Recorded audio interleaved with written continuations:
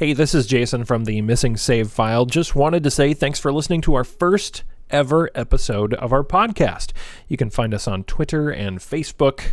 Just search for Missing Save File. I'm going to say Missing Save File a couple of times because throughout the duration of this podcast, you will hear us not really give this show a name or talk about how we're still looking for a name. That's because when we recorded this pilot episode, we were still just trying to figure out what this thing was, and with that, what to call it. So we have since figured that part out. The rest of it, we'll kind of figure it out as we go. So if you want to follow us on the journey, the social media is probably the best way to get a hold of us. Again, Twitter or Facebook. You can find us at Missing Save File, or you can find our email address at our website, missingsavefile.com. We would love to hear from you. Do you have some games that you're absolutely in love with that you think are must-plays that you think might be in our piles of shame? Toss us some suggestions on social media or on email. We'd love to get those. Again, the whole idea with this project is for us to play as many games as we can and as many games as we just, somehow didn't get around to the first time around. So we hope you really enjoyed this first episode of the podcast. Thank you so much for checking it out. And if you like it, please remember to leave us a positive review on iTunes and tell a friend about the show. Really, that's the best way you can help out any podcast. Word of mouth really counts. So here it is, first episode of Missing Save File. Enjoy. Hi there, I'm Jason. And I'm Paul. And we are doing a podcast. We don't have a name for this thing yet, Paul. We don't know what we're going to call it.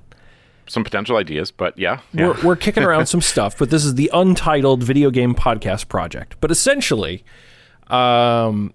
we've compared a lot of notes. We've gone back and we've said, there's just a lot of games that I haven't played that I've always meant to get back to. Piles of shame. Piles of shame. Exactly, yeah.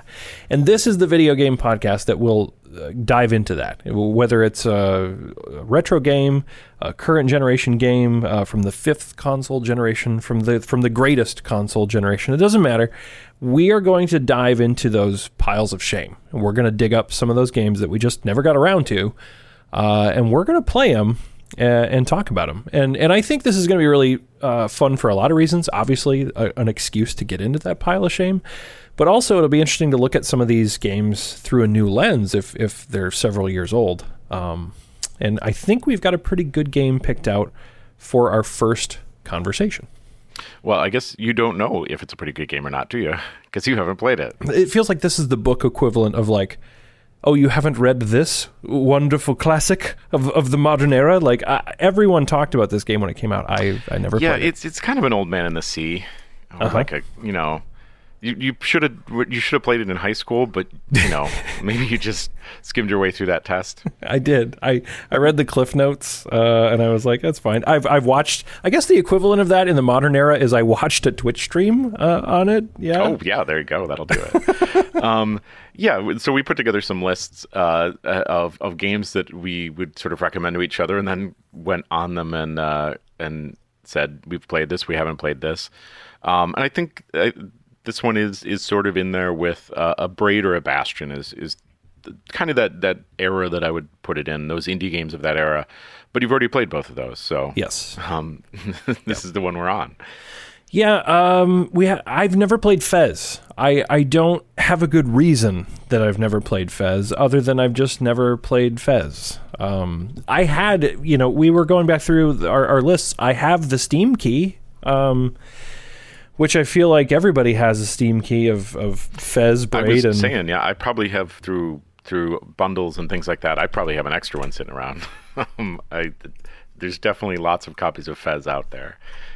Well, and what's interesting, I'm now realizing this too. There was a documentary made. Yeah, I think I have that in Steam too. So I've watched that documentary, Indie Game the movie. Yeah, that came out in 2012. I watched that, and I was like, wow, this Phil Fish character is real interesting. I should play his video game, and I sure never did. And then you didn't. Yeah. Yeah, it's a fun little game. I'm interested to go back to it, because I think the last time I played it was, I don't know, maybe 4 years ago. I'm interested to see how it keeps holding up, if it's still a fun little indie game, if it feels dated, or what sort of things I see in it now that I see in other games. Because my thought at the moment is that I haven't played many other games that sort of take the mechanic it has. A few, but not a ton. So it'll be really interesting, I think, to go back to it. Yeah, it is. For those of you who know, obviously it's a puzzle platformer, is I guess how it's officially listed. Came out back in 2012, which now feels like a much longer ago time than it really probably should. Yep. It has an iOS port that came out in 2017, so you can actually play that on mobile now. Oh, weird. It's also had a PS4 update, so you can play it on PS4. I don't believe you can play it on... Well, it might be on backwards compatibility now that I think about it, on Xbox 360. Well, check that out.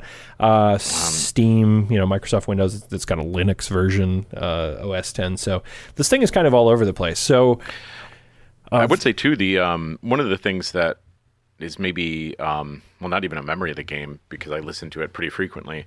The soundtrack is by Disaster Piece, which is who's a phenomenal chiptunes composer, an artist, and that soundtrack is just so great. Nice. It's such a good soundtrack. Well, I will sync my Xbox One controller to my PC. I will put on my Sony studio quality headphones.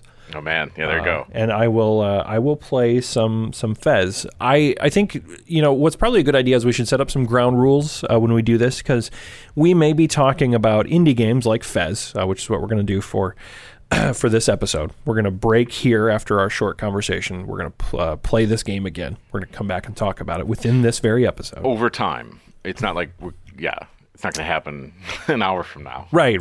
Yes, exactly. For you, the listener, it will be mere seconds from now. For us, this will be over the course of several days or weeks. But I think what we need to do when we dive into these games is set up some ground rules. Like, should I attempt to play this game to completion? Should I play a certain amount of it? Because I think eventually we may even talk about big RPGs that are, sure, tens of hours or maybe even hundreds of hours potentially long. That feels a little unwieldy to dedicate a podcast to with any regularity. So is this one that I should just dive in and just finish? So I think it's worth pointing out that we're both completionists, right? Yeah, that's fair. Yeah. So we need to watch out for each other on that one. Okay. And I'll say on this one, you'll probably want to beat this game once you start it, but I doubt that you'll 100% it. Okay. Okay. I mean, I don't want to say more than that, but okay. It's one of those where it escalates quickly if you try to get all the collectibles and things of that sort. Okay. That said, you might not even understand that there are collectibles in the game in your first playthrough. So, that has me even more intrigued to give this thing a try. So, again, I'm only sort of half remembering some of all the things that go on in that aspect of it from the last time I played. But okay, I'm kind of interested to go back to it too, because I'll probably be doing those things. But yeah, I'm interested to see what you think. We're excited to come back and talk about Fez. Thanks for joining us. I'm Jason. And I'm Paul. And I'm going to blast those chiptunes. Warning. Missing save file.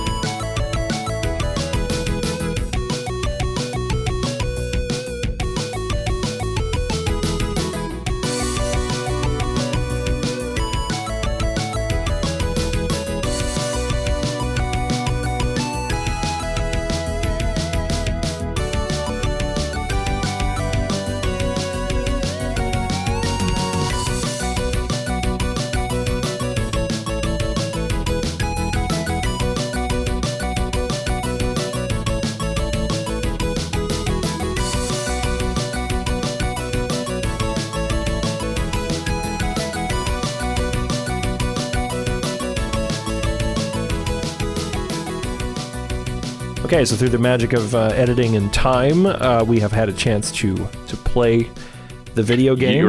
Years have passed in the real world. It is the future.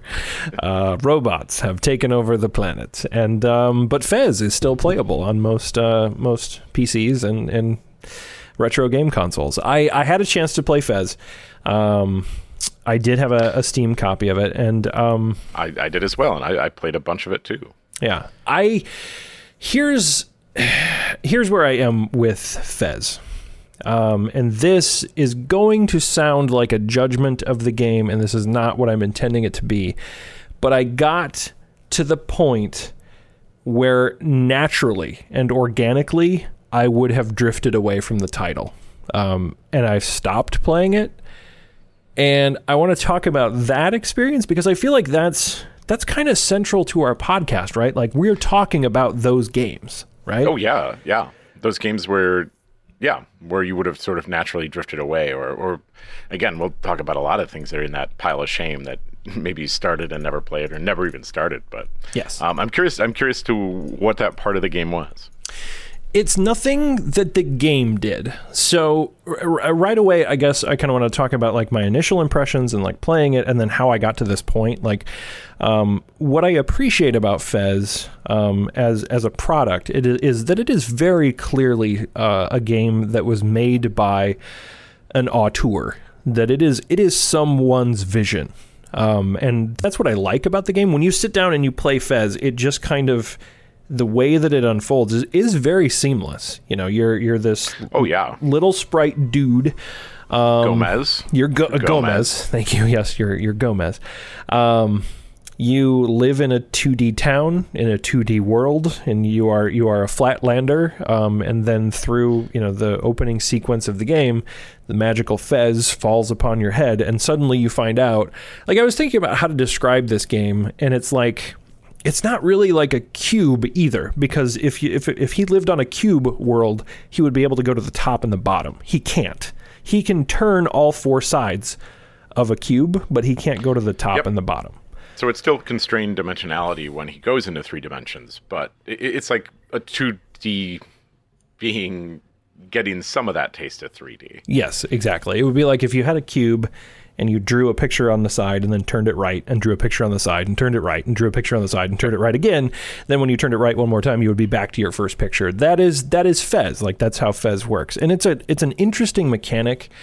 And it presents some really cool level design, because these levels essentially, I mean, I can't figure out how one person lays all this out and makes all these levels flow together in the way that they do, because there are doors that you can go in that will then take you to the opposite side versus, just being able to jump to a platform. And then I got to some platforms that there were like screws, right? So like then I would jump on them and then the screw would turn. And so then I would have to like turn the camera back, or I'd have to think about where the platform is now that it rotates once. And I liked all of that stuff. And I thought that was really interesting.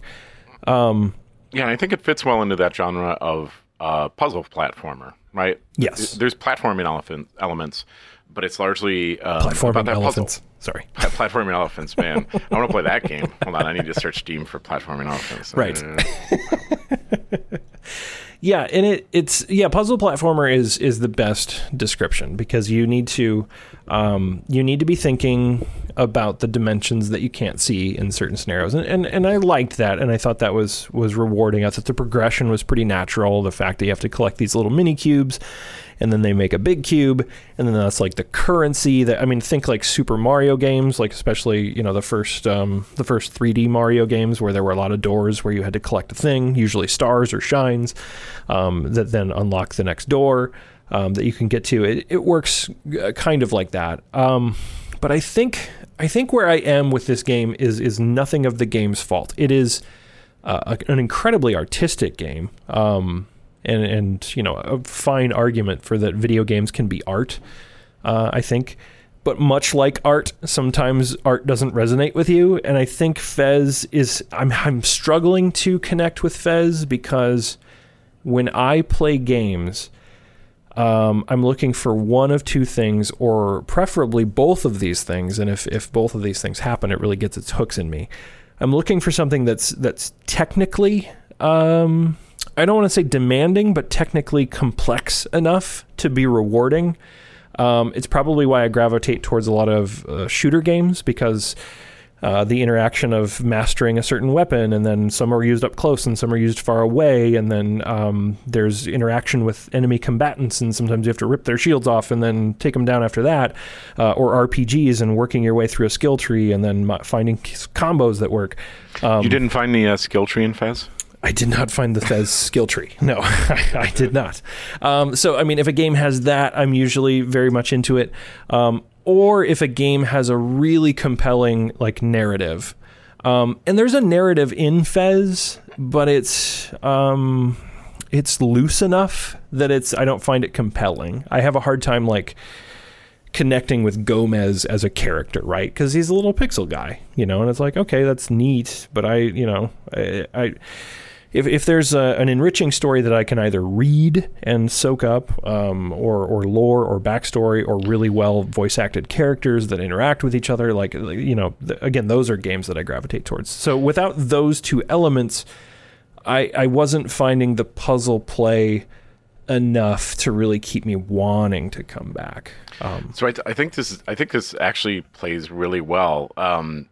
To the points I have, actually, because so before we started, we kind of said, should I go first, should you go first? And I said, yeah, you go first.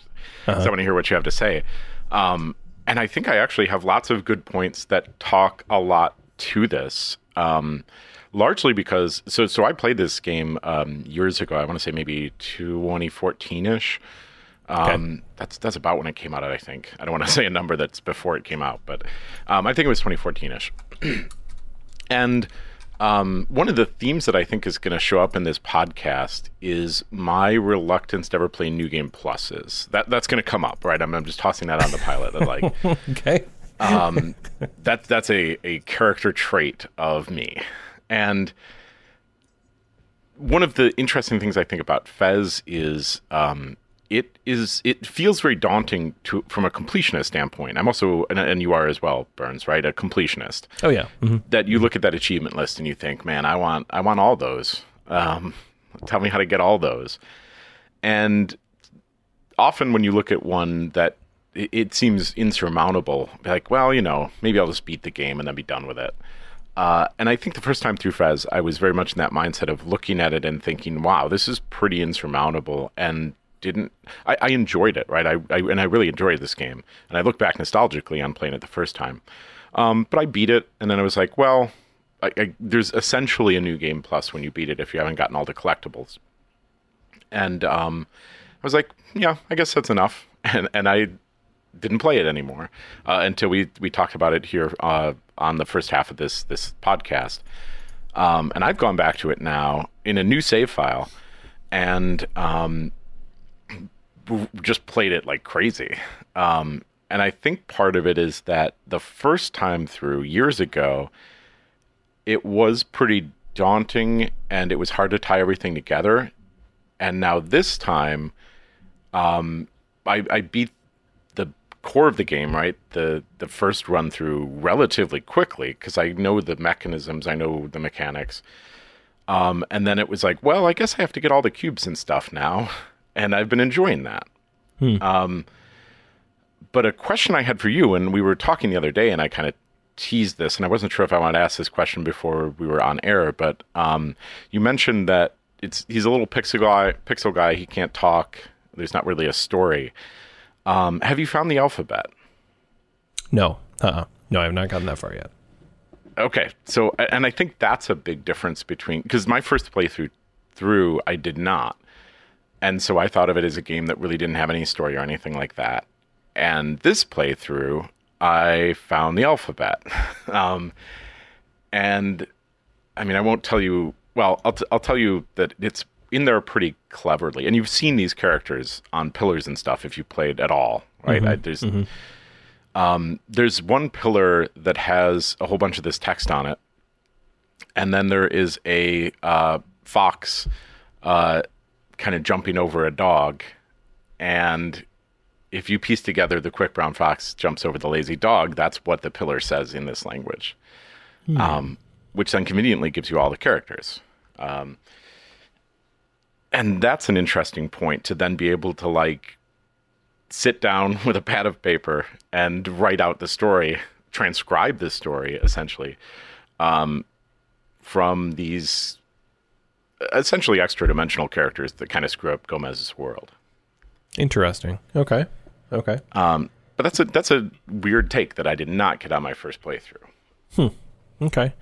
And again, it kind of comes back to like all of that in abstract comes down to something that's like, wow, okay, I respect that. I don't know if I want to play it. So Sure. That's kind of where I am. Where it's like it's not that this game is poor by any stretch. It's actually like the one thing that I remember when on one of my longer play sessions where I sat down. I mean, it wasn't super long. It was probably a couple hours. I remember thinking that the game had a really fascinating sense of exploration.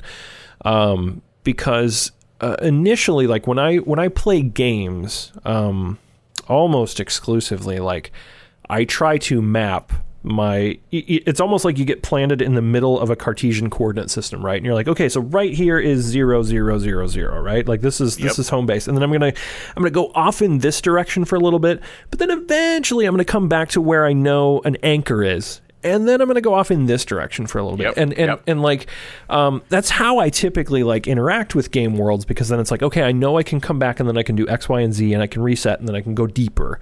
And what Fez did really quickly was you just go in, door after door after door after door. And eventually you just kind of lose yourself to the madness. And I really respected the heck out of the game for making me feel comfortable with that, because a lot of times in games, if I'm going down a road and I'm like, I don't think I know how to get back, like I just kind of backtrack instinctively. Well, and there is the difference in this one, right? We're used to games where you turn your character, but the world stays the same. Right. And this is one where your character stays the same, but you spin the world. Yes. And that just screws with your sense of direction like you would never believe. Yeah. Yep. And allows you to get totally lost instantly. Yes. And I think that also speaks to the first playthrough I had of it. There is a map, right? A complex 3D map of all the different levels that you could look at and think, wow, this is absurd. And I think in the first playthrough, I was like, wow, this is absurd. I'm not going to uncover all this. And this time I'm methodically looking and saying, okay, well, here's a branch that I could clear, that I could find all the stuff in, and then that's done. And then I can move to this other branch, and doing it much more methodically than I think I was willing to do years ago, for whatever reason, I guess. Interesting. I'm at a crossroads with it, because I like it so much. In theory, that it is one of those games that I'm also, I'm willing to do more, right? Like there are some shows maybe that you watch or maybe, I guess TV show would be probably the best analog, where you sit down and in the first couple of episodes, or maybe the first 2 or 3 episodes, you don't like absolutely love, you're not like, oh my God, I got to see what's next. But there's enough potential there where you're like, I'm going to stick around and see where this goes. Yeah. I feel like that with Fez. And again, I'm fully, you talked a lot about what you bring to the podcast as a video game player. I am fully laying out that this at no way at all is me not wanting to play Fez a reflection on Fez. Like, this is what I'm bringing to the table. It's not Fez, it's me. No, 100%. This is just how I'm built. So I guess one of the things that I was going to put to you was, so the game obviously pretty well. I mean, you've played through it now twice. Have you finished it again on this second go around? So yes and no. So yes, in that I've beaten it once. So when you have a save file, the save file has a percentage, but very quickly you'll get over 100%. So I think I'm at like 180% or 170% maybe. You did it. But that said, so I have not completed everything. I'm maybe 3-ish hours from, I would say, 100% completion. Okay. And I'll probably put in that time. Okay. I put in a little bit earlier today, but I just haven't put in enough to finish it. But I think I've gotten a ton more out of this second playthrough too. That again, I looked back nostalgically on this, but I think I was more lukewarm about it looking back than I am now, having played a whole bunch more of it. Okay. So your excitement has grown. Yeah. Now that you've played it. Yeah. And it's a lot of small, subtle things. I would ask a question. So you're playing it on Steam. Yep. Which is why I was playing it there too. What's your setup? What's your controller? What's your audio sort of setup? I have largely been trying to play it with an Xbox One controller that I've got just cabled in to my PC. I mean, I will say that the Xbox 360 controller is much better, but Really? well, that's me. That's controllers, but Okay. the Xbox 360 controller is such a perfect controller. Yeah. Although I will put out there that I really like the Duke too. So Complete side note. Don't take my opinion on controllers. If you actually, I think it's possible, I believe, and this is not, we're not sponsored. In fact, our podcast still doesn't have a name, so I mean, we don't have a sponsor yet, but I believe a company called Hyperkin has actually made a full replica of the original Xbox Duke controller that you can buy. So if you wanted to, Paul, that could be a dream that you could fulfill. If it's USB, I'll toss it on Steam, but it's definitely, I think it just uses the Xbox One driver set. So, I mean, I think you can that would make sense. Yeah, you can just plug it in and go. So I'm doing that. I'm playing with the Xbox One controller. I've got headphones? I've got nice, studio headphones on. I actually played it once with headphones, and then once without. I liked the headphones a lot more. The soundtrack is amazing. Yeah, we talked about it last time. The soundtrack's by Disaster Piece, and I mentioned I'm a fan of Disaster Piece. I'm a fan of chiptunes, but I really like Disaster Piece, largely for his work on this soundtrack. Right, this is a great soundtrack. Yeah. The soundtrack is very easy to get in lots of places. There's some remix versions of it too. Fez Side F and Side Z, which are both great remix albums of the soundtrack. But Nice. The reason I asked about the headphones though too is one of the things this playthrough where I was like, wow, this is different than the last time, was a puzzle that I was trying to do. So you go into a room, right? And it's an empty room. There's like a pillar or something. I'm going to describe it poorly. But I'm like, well, okay, I'll try to go stand on that pillar. And then in my earphones, this like really low frequency beat, like just buzz essentially. And it was like left, right, left, or something of that sort in my headphones. I'm like, okay. And it's repeating. Like, well, okay, I'll try spinning the world. Left, whatever I just said. And then that's a puzzle and a cube pops. It shows up on screen. Wow. And it's like, wow, that's a subtle audio clue that, like, if you were playing it on a television, you wouldn't get it. Yeah. That really would be lost on you. But picking up those small cues in the world, especially one that was so subtle as like a real low frequency audio hum, was really pretty cool. And some of that puzzle platforming, even beyond the like uniqueness of the 3D,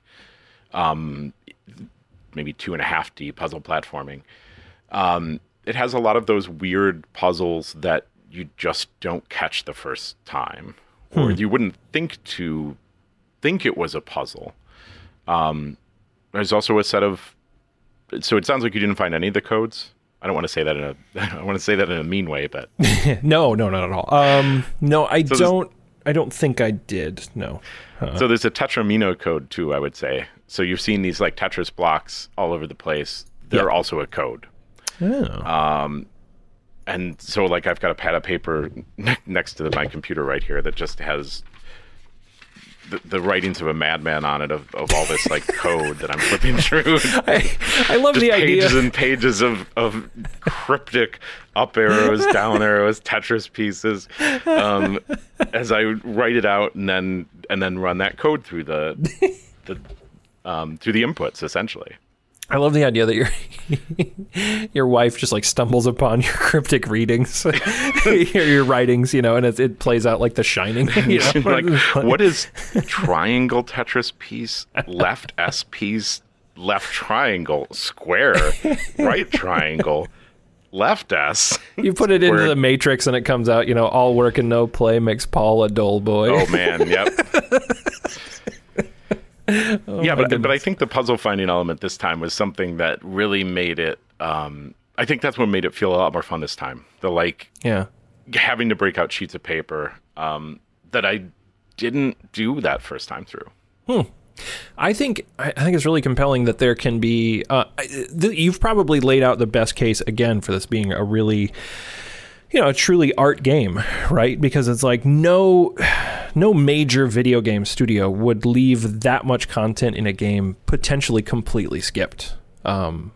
By a casual playthrough. Like there would be 100%, yeah. There would be way more hand-holding and way more like, now you need to do this, and more on-screen stuff to do that. It almost harkens back to the 8-bit era of video games, right? Where like there would be a manual that came with your cartridge, and then in the back there would just be a notes section, right?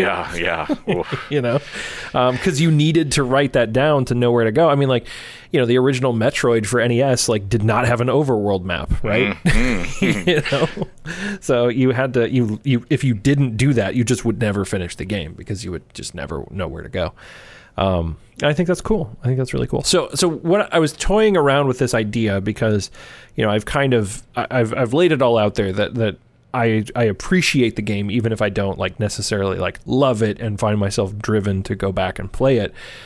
And I thought this would be fun for the first episode of this here podcast. I don't know if this will be a new tradition or what have you, but I might put the power in your hands here, Paul, even if we don't come back and talk about this specific game, and if our next episode is very likely to be about a different game.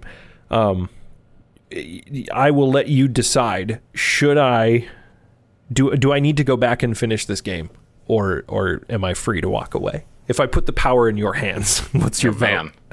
I'm giving you a lot of power here, Paul.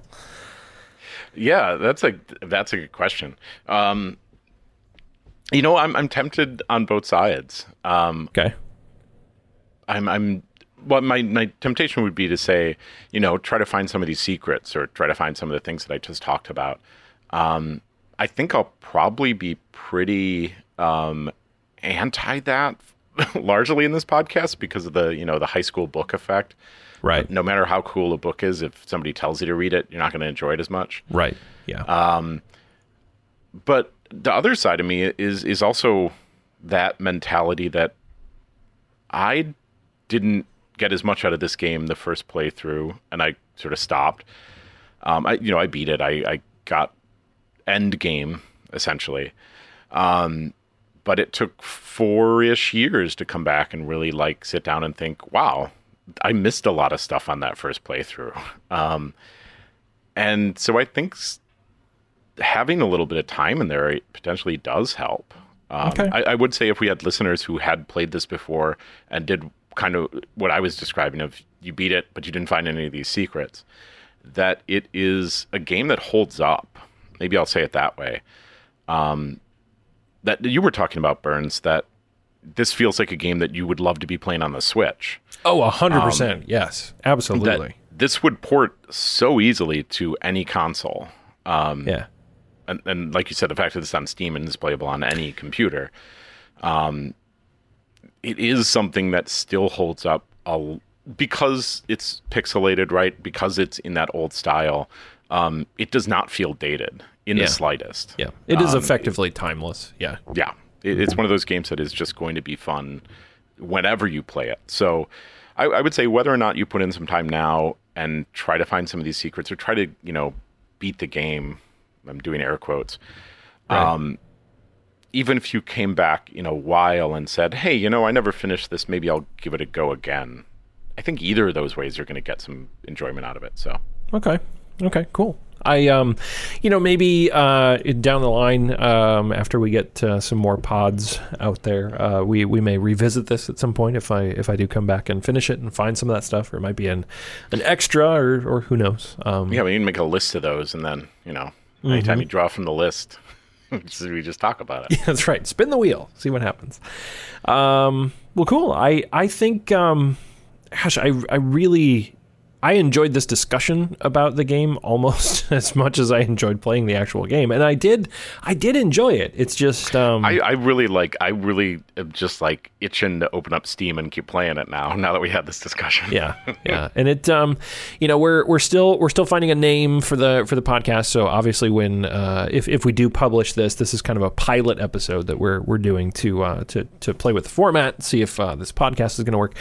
So eventually, I mean, we'll have like social media stuff and email addresses and all that stuff. But if you're hearing this now, check the next episode. We may have more details on that. Or we might drop in voices before and after this of our older selves for the future, telling you all that information. So a future where I may have in fact found Gomez's hidden puzzles and cracked some of these secrets. But yeah, I really what I also find fascinating about this is, and we didn't really talk about this too much. And I don't want to go down this rabbit hole too much, but I think also the fact that it was made by Phil Fish, who I did some reading about, and I didn't realize like the following two things.